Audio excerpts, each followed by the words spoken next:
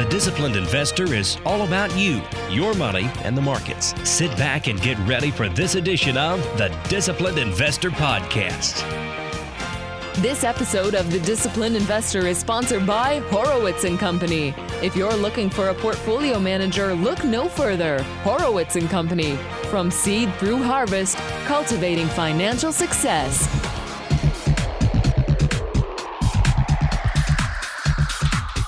Holy capitulation, CNBC man. You know, it's what Mama used to say. Stupid is what stupid does. And a quick check on the market wreck. All this and much more on episode number 783 of the Disciplined Investor Podcast.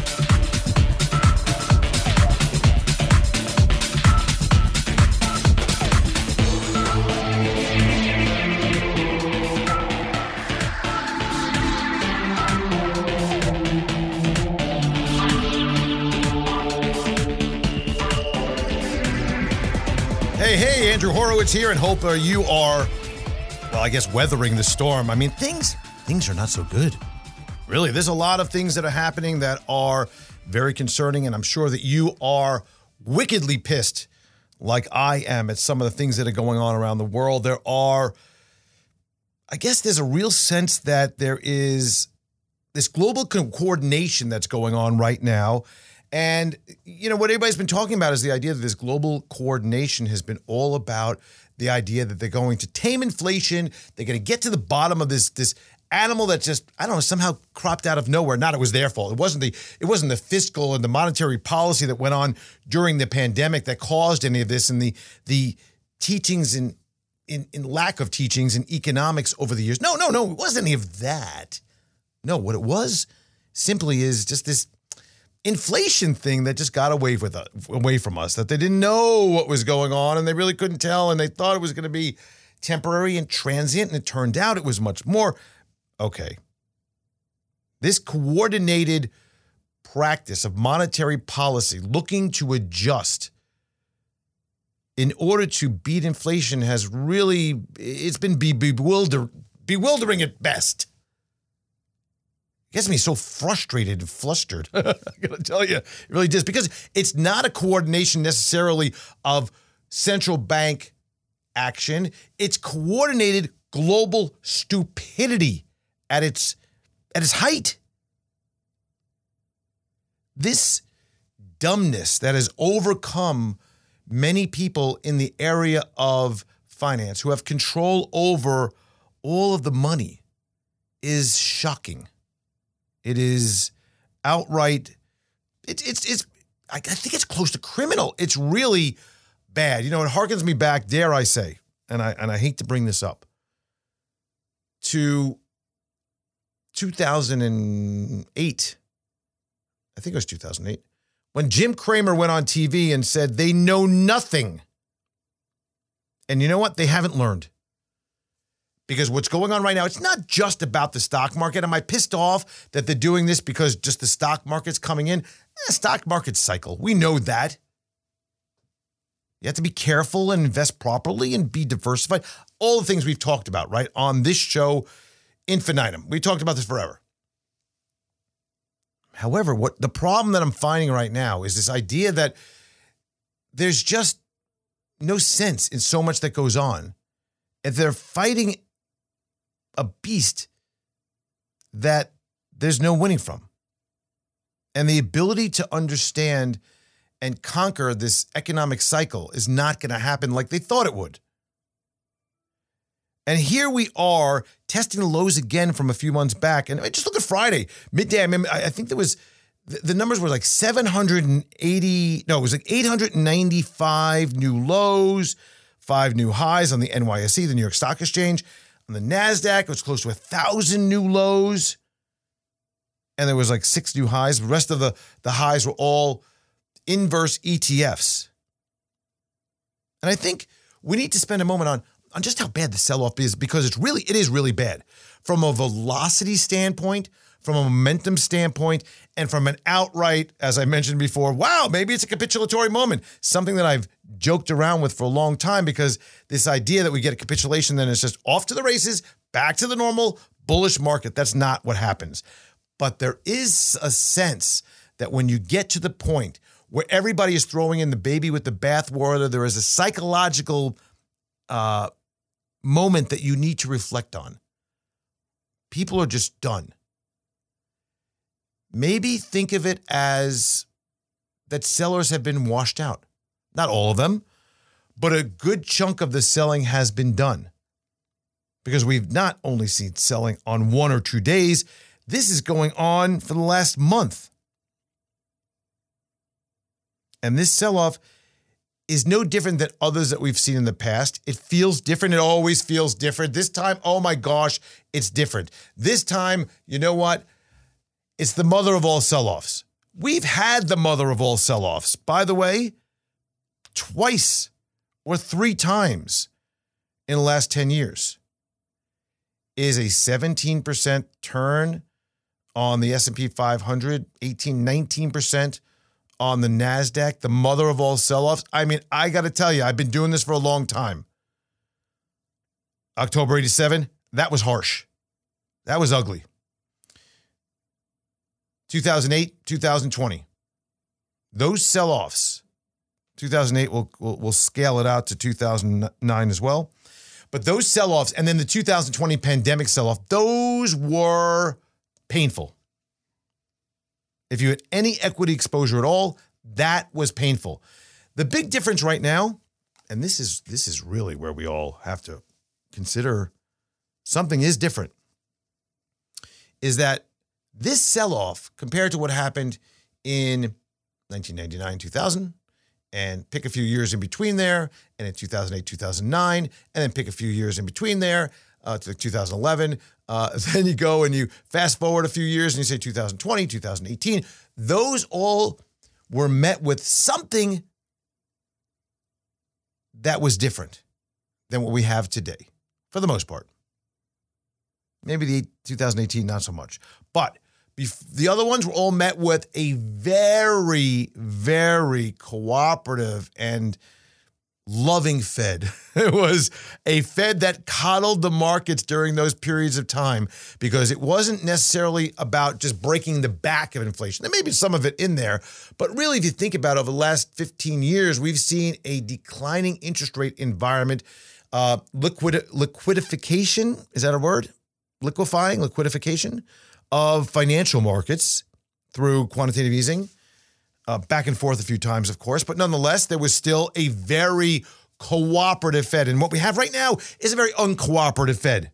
What we have right now is an uncooperative global central bank policy. Generally speaking, put aside maybe China, put aside some Asian countries, definitely put aside Turkey, who, by the way, has an 80% inflation rate year over year and just decided this week to drop their interest rates once again. That's fascinating. That's, again, more stupidity on a different level. So this sell-off has been bad. And while we look at the new highs and lows and we think about the concept of, hey, are we at a point that there's been a washout? I don't know if we can really say that one day or another is the point, because we are used to this idea of buying the dips, buying the severe dips. And when things get really bad, when you see that point where that final flush comes in, that's the day that you move into something. I'm not quite sure. But I can tell you this. There's something interesting that has happened. And I find that this situation is something that we need to pay attention to, because it doesn't happen that often. And what am I talking about is an indicator that I built a number of years ago. It was a culmination of various psychological as well as market references, looking at things like a put-call ratio, for example. You know, where are people's heads in terms of how much downside they expect? Looking at confidence numbers. There's a variety of things we look at when we think about the psychological side of the markets. And when we look at the psychological side of the markets, we have to recognize something. People do dumb things. People don't want to buy when things are low, and they want to buy when things are high. They don't want to enter into the market when there is a sell-off and prices come down, but they do when prices are ridiculously high. The largest inflows we saw to things like Bitcoin, Ethereum, and crypto was when when they were going gangbusters. I remember very distinctly. They were going gangbusters. And the talk around the Thanksgiving table was all about, wow, have you seen that Bitcoin, Ethereum, that Dogecoin, and all that? And everybody got excited that year during Thanksgiving. And it blew up in a good way, up, not down, blew up during Christmas as everybody got their gifts and bought. Yet when it's down as it is, people are like, no, no, no, no, no. I don't want any of that. It's the only place that people don't buy when things are on sale. It's an amazing psychological reference point to understanding markets.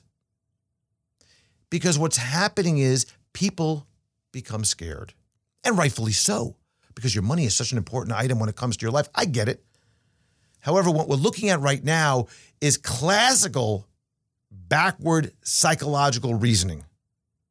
Now, the key reversal indicator that I built goes from a -7 to a +7. Why 7? I don't know. That's what we built it as. It could have been any number. Doesn't really matter if it's more or less. Like if we pushed it to a 10, it's still a culmination of information that provides for a relative number. So you want to call it 100% to the negative side, 100% pinned down is a 7, whereas 0 is a neutral territory and a +3 is 50% bullish. Okay, whatever you want to call it. We use -7 to a +7. -7 means that markets are grossly oversold. Listen, wake up, watch for this. Something is possibly going to happen in a very short period of time. It may only be a reference to the dip and people are buying because they find it overly cheap, and it may then continue back down to the downside, or it could be that turning point that we're all looking for that may resolve itself back to a flush to the lows, and then spitting out all of the sellers in a way that is very important. Oftentimes we see that the negative side is bought much faster than the positive side is sold. So if, in theory, if we're looking at a key reversal indicator and we consider a +7, if I only think I've seen that once, but a +7, is that going to be a time to short the hell out of the markets? The answer is not so fast. The problem you have is that most people are geared to buying stocks, not necessarily selling or shorting. The mechanics, we had a whole podcast episode on the mechanics of the markets are such that no matter what happens, money is going into the markets faster than usually it comes out. How is that possible? What the hell am I talking about? I want you to remember and focus in on one thing and one thing only. And that is pension plans, profit sharing plans, 401k plans, IRA contributions. Now you may say, what about the people that take the money out? Well, yeah, that's there too. But there are more people putting money in trying to shield, and on a regular basis when someone gets paid every single week, what happens with their paycheck? Think about it. Think about looking at your paycheck. What do you got? Well, I got tax taken out. I got health insurance on my side. I got this. Yeah, I got my contribution to my 401k plan. Oh, yeah. You know what else I got? I got the company's contribution to the 401k plan. So I got 2 contributions going on every single time I get paid. That money is finding its way directly into the markets. The mechanics of the markets show us this. So buying is happening on a regular basis. Right now, there are some blackout periods going on right now. We are pre-earnings season in I think we're right in the blackout period, or right at near the blackout period. And then on top of it, we're in a seasonally rough time for markets on top of all the stupidity that's being done on a coordinated basis around the world. See how it all fits together, but it's all wrapped into the wrapper and in a nice, neat package into the stupidity factors that are going on. That's really what's happening right now. But here we are with the key reversal indicator at a -7. And let me tell you what that means. Markets are extremely oversold. This is Friday, the final levels that we saw. And it was moving into that from a -4 to -5. It doesn't have to progress that way. It could be just a quick move. But it pinned down on Friday at -7. And I tweeted about that, by the way. You can follow me at Andrew Horowitz. The definition of what does that mean? So the overall market as measured by the KRI algorithm is significantly oversold. This generally indicates that a short-term reversal of the trend, so the trend downtrend, is imminent as the market has been sold at an irrational pace. And look for the markets to attract buyers within a day or two, maybe before testing the limits of the downside once again. And also consider taking profits on short positions. That's how this works. So what do we do with that? Well, I can tell you that every time I've seen it down at the -5, -6, -7, -7 is it's only the second time since December 22nd, 2018. It's the first time since then. 2018. We're talking about almost 4 years that has happened the last. Now, I've seen a few -6s. I will tell you that every time it happens, I say, oh, man, that's ugly. Why would anybody want to buy into something like that? But what ends up happening is that somehow magically, and we'll see, I'm not making any recommendations, predictions, nor am I providing you for any suggestions on what to do here. And please do not do anything with this information that I'm giving you. Just don't do it. Just let's track it. Let's see what happens. So here we are. We'll timestamp this on the 25th. My son's birthday today, by the way, Sunday. And it is, as we call it, Erev Rosh Hashanah, the evening of the day before Rosh Hashanah, which we got to think about. Are we going to sell Rosh Hashanah and buy Yom Kippur, which is the way things are usually said, right? That's how it goes. You sell Rosh Hashanah somehow, I don't know why, a seasonal pattern that develops. You sell Rosh Hashanah and you buy Yom Kippur. I don't know. Seems to work sometimes. Sounds cool, right? Santa Claus rally. But here we are, time-stamping that on the week ending the 23rd, so here we are, the week that closed the 23rd, is this going to be a KRI that resolves, and we do see a capitulatory moment that resolves to a bounce that brings us a little bit more reality, that gives a better feeling of where we are, and then we can decide what happens from here. I would like to see that because it seems that people are getting pretty disgusted at this point, and obviously that's why we're seeing this. Fortunately, we have been blending up a pretty well-diversified portfolio of our clients. Our TDI managed growth strategy, which I want to talk to you about actually, has a lot of cash positioning. I added some Q exposure, the NASDAQ exposure, when the KRI hit a -6, added just a smidge. I mean, just a small helping of it. On top of that, we'll see how that goes for a couple of days. And if it doesn't play out, we will cut the loss on that. But still not really doing much at this point because it was entered into late last week. But what I want to talk to you about is something that we do every day or every couple of days, is we write to our clients in the Disciplined Investor Managed Growth Strategy. A lot of people are like, well, how do you communicate with your clients? What do you do? Well, besides the podcast that we do every week, because you know where we stand, I talk to you about what's happening with markets. I give you my impression of what's happening. If you are not clear that I'm aggravated with the stupidity factor about central bankers around the world, you haven't been listening, right? We talk about that a lot. We talk about where we think market adjustments are going to happen and what we think about and how we get to diversified portfolio solutions for you for your benefit long-term, right? We don't give you, I'm not talking about any specific individual names right here. Sometimes we do, but generally speaking, I try to bring you guests that give you insights. As a matter of fact, I got a great email last week, somebody talking about the Peter Schiff interview and saying, what is going on? The Disciplined Investor Podcast needs to get more disciplined with his guest choices.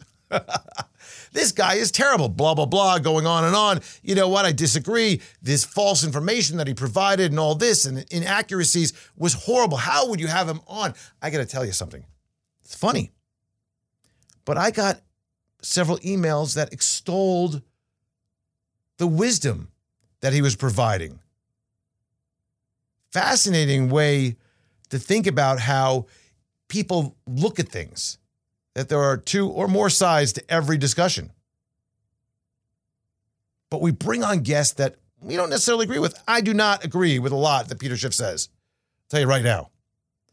In fact, if you look at the price of gold and silver, not holding up at all well, considering the fact that we are in difficult times that are concerning from a political environment, from a global environment, from a wartime environment, from a inflationary environment, you name it, gold and silver not holding up so well. Are they better or worse? It's not the point. They're not holding up so well. But what I want to do is I want to talk to you about what we write, give you a flavor of what I talked about last week. So I clipped all the different, just quick paragraphs or so from last week's commentary that we put out to all of our clients that are in the TDI Managed Growth Strategy, because that's more of a trading strategy, or at least a more individual stock equity focused, moves a lot more with the markets than our other portfolios, which are much more diversified. But let's go through that, and let's start out with Monday of last week. So that's the 19th. And let's talk about exactly, I'm going to read for you what I said. Market participants are having a hard time staying with positions. Now that there is a very different feeling, in quotes, about the trajectory for rates, lots of people are scrambling. But what if? What if the notion that a 1% hike is being priced into the market doesn't happen? How does that look post-Wednesday, post the rate decision? It would seem that there's a similar feel, quote, right now to what we saw last rate hike, where there was too much optimism priced in. Market participants and traders and short-term investors have been getting offside a lot these days, and it would not be a surprise if shorts are going to get squeezed hard after the announcement in a relief rally, assuming that the increase is only 0.75%. Today we closed a position in the biotech ETF for loss slightly as it moved below our support level. The announcement from President Biden that the pandemic is now over drove the sector down, and also many other key pandemic plays. Who knows? Or it should be WHO, World Health Organization, knows if the pandemic is over or not. I went in on that day also talking about a little bit, I surmised that we would have a very volatile discussion about what was going on with markets, which we did. There was a squeeze just before and just before the announcement. There was a squeeze after the announcement when Powell was speaking. So that was Monday. Now the next day, actually this was on, I think this is Wednesday, September 21st, I said, forget the Fed for a second. While they're scheduled to deliver the rate hike news at 2 p.m. today, there is far more pressing business this morning. Overnight, Putin pushed to the conflict mode a little closer to war, activating more troops and putting up rhetoric about the West is concerning, of course. Still, all this is overshadowed for the time being by the Fed decision today, or perhaps the Fed will take that into consideration. As we have discussed, something has got to give. We cannot continue to have headwinds and rate increases. That makes no sense. The odds are in favor for a bounce here, but that is only if the Fed does not do anything stupid. And we know, by the way, and that point in those paragraphs from Wednesday, we know what happened. The Fed raised 0.75 as expectations were, and then did they do something stupid? Yeah, kind of. They kept their foot firmly on the pedal, or on the brake maybe, whichever the case may be, in a way that they were going to, you know what it reminded me of? Do you remember when the same Fed said, hey, we have no intention, we're not thinking about. Remember that whole thing? Hey, rates are going to be down for a long time, long time. They would use these kinds of imagery and ways of discussing things, making it seem like it was going to last forever, that we're going to be in a low interest rate environment where the Fed was going to be providing liquidity forever and ever and ever and ever. That was the way they presented all of this to us. What happened? Well, what happened was that they decided that, maybe we should continue that kind of imagery, that rhetoric, that style when we start increasing rates. And that's what they did. And that's what they're doing. So did they do something stupid as I had thought they could possibly do and wreck markets? Yes. Now, let me just pause for a second. Fast forward to what happened on Friday. That was still a remnant and continuation of what happened on Wednesday and Thursday. However, the justification about the market drop on Friday was really, I think, all about what went on in England and the boneheaded move that the Bank of England and the government, but the government primarily, the newly elective and newly pushed in. Now you wish for Johnson back, right? I mean, you ever think about that? Oh, if I could only get Boris Johnson back at this point. Well, no. Now what they do is they go in and they aggressively start cutting taxes. They start pushing out more bonds, more financing, more debt. And everybody's like, what are you talking about? To a point that it is possible that that country will lose their stellar rating and be dropped by the S&P. What I mean by dropped is their sovereign debt rating. The sovereign debt rating. Gotta put those in the right order. Sovereign debt rating, it could be dropped. And that would be a real problem. You don't want to have that as a country. You know, interest rates go up and all sorts of problems. And that is why, by the way, even with the stimulus and what they did, they saw a major spike in their rates. That's where their dollar, or the pound for that matter, dropped off a cliff. I mean, just, I think decades and decades low for the pound. And how disappointing is that after all this time of them having a relatively, put that in perspective and utilize that word very carefully, relatively solid standing in the economic community about their ability to be, well, British, and to withstand the outside pressures and to do the right thing and be fiscally responsible. That is all blown up. Boom, gone in a matter of seconds. And that's why markets freaked out again on Friday. Not to mention the headwind of what happened in earlier the week when the conflict now becomes a lot more problematic as Putin is calling up, essentially creating a draft, right? Calling up 300,000 people. That's why there's a big exodus going on in Russia. So now here we are when we have all this going on top of a Fed increase. By the way, I'm telling you, you've heard me say this before, I don't recall. Tell me if I'm wrong. I don't recall a time in history when the Fed would be aggressively raising rates when we're in semi-wartime footing. In fact, my recollection is that when the Fed is seeing a war and he's seeing a global conflict, especially a major geopolitical issue, what they do is they start thinking about loosening the purse strings a little bit. That is not the case here. Interesting change of dynamic right there. So now we go to Thursday. And on Thursday, the 22nd of September, I hope you're enjoying this. I hope this isn't too terribly boring. I thought I've never done this before. I've never really provided conversation about what we actually do, how we communicate. And I just thought it'd be interesting to do because it really is a reflection of the week, right? To look back at what happened. And I thought it would be something that you'd find of interest. So I hope so. September 22nd, which was Thursday. I started out and I said, we're now entering some interesting territory. As the Fed chief spoke yesterday, the market gyrations were pretty wild. From red to green in minutes and then back again. The 0.75% rate hike was expected. The problem seemed to be the delivery of the future path. But here is the deal. The Fed needs to keep up the facade at all costs. If they don't, markets and consumers may think that they're bluffing, and that will not help their efforts to rein in inflation, even though it appears that inflation is already starting to peak and stall. Yesterday, we stated the odds are in favor for a bounce here, but that is only if, capital if, the Fed does not do anything stupid. They did something that was expected, and something, again, that was pretty harsh. The fact is that the yield curve is wacky. Pretty much a full inversion is not helping things either. And I posted a chart that we put together about the yield curve that I will put on the show notes for episode 783 over on thedisciplinedinvestor.com.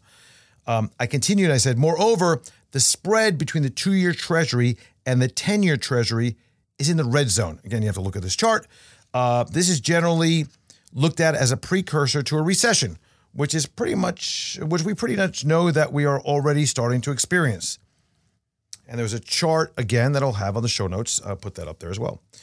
What we need to remember is that the economy and stocks are not necessarily connected. Well, they are, but not always synced or synchronized. Just think about the past when economic numbers were at the worst levels. That is often turning points for stocks. Right now, there is a tremendous amount of bearishness. The AIII data shows that there's a very heavy tilt towards the bearish side. In fact, and I quoted from briefing.com, bears jumped to 60.9%. Highest level since, wait for this, by the way, highest level of bear exposure since March of 2009. That record that they have for the highest level of bearishness was 70.07. So we're a little bit further away from that. But here's an interesting thing here. There have only been 3 years that the data has reached over 60%. 1990, 2008, and 2009. And here we are in 2022. We have a reading, once again, of the AAII, the American Association of Independent Investors, or whatever that is.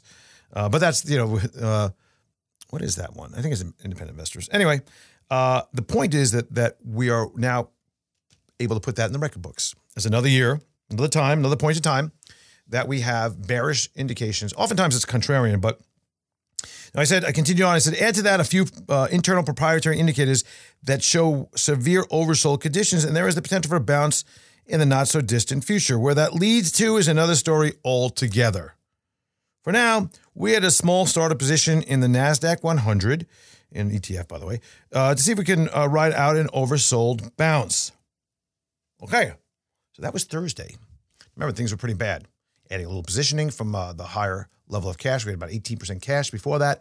Add a little positioning into the NASDAQ because the NASDAQ looked very oversold like the rest of the markets.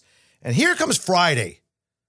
Yeah, it looks like, okay, maybe things are happening overnight. Not such a big deal that overnight you look at the markets like, oh boy, look at that. You start looking at that early in the morning and thinking, oh, that is just God awful, whatever's going on there. It's terrible. I mean, what's happening? Where are things going? Why are things going? So here we are on Friday, and I write, if we're looking for capitulation, it seems that we may have it today or as close as hand. If we were looking at the key reversal indicator pinned at -7, by the way, the lowest since 12/24, Christmas Eve, 2018. And wondering if there is a turning point ahead, it seems that there is some serious hysteria right now.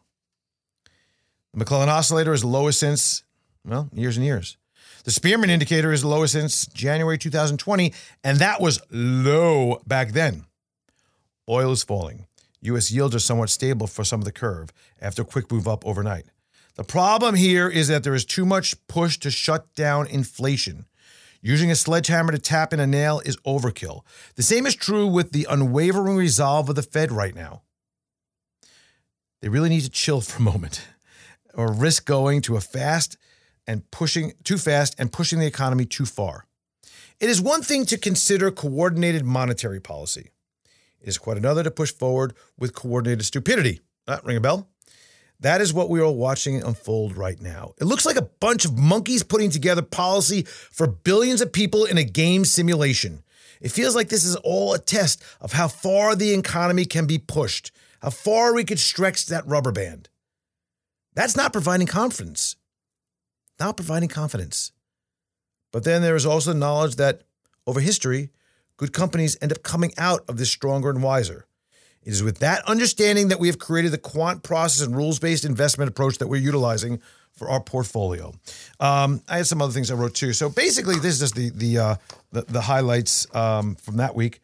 And again, just keeping it does two things. First of all, allows me some time to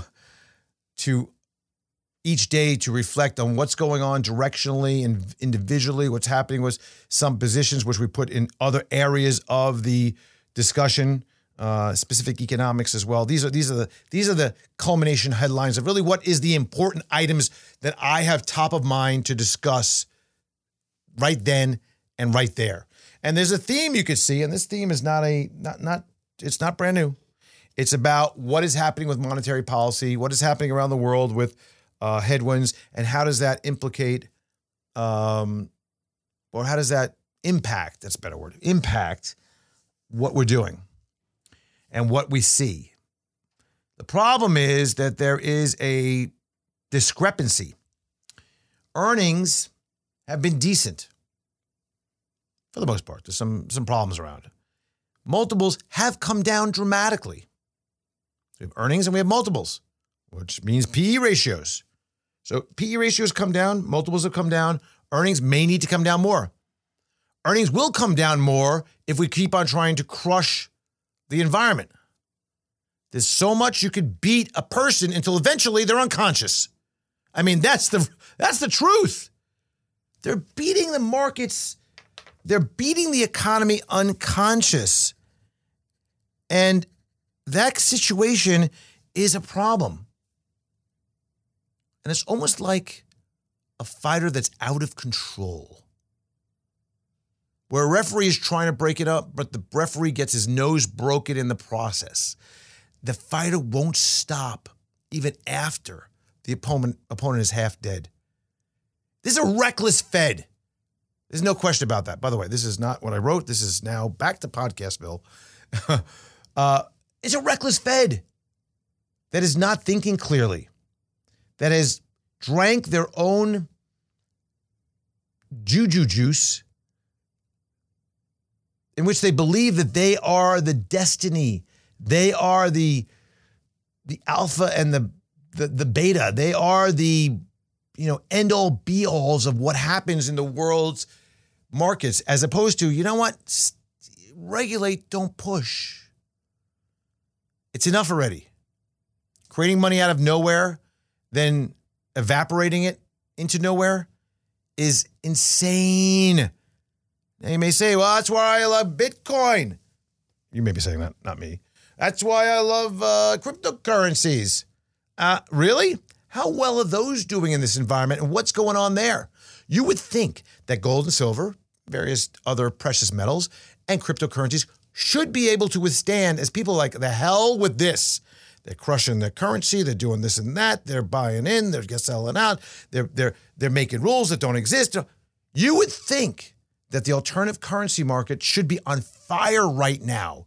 The alternative asset, which we own some, is doing well, but the alternative currency, or cryptocurrency for that matter, and the safe havens should be really doing really wow. Like, yeah, I should be throwing all my money in there, but how are they doing? It's awful.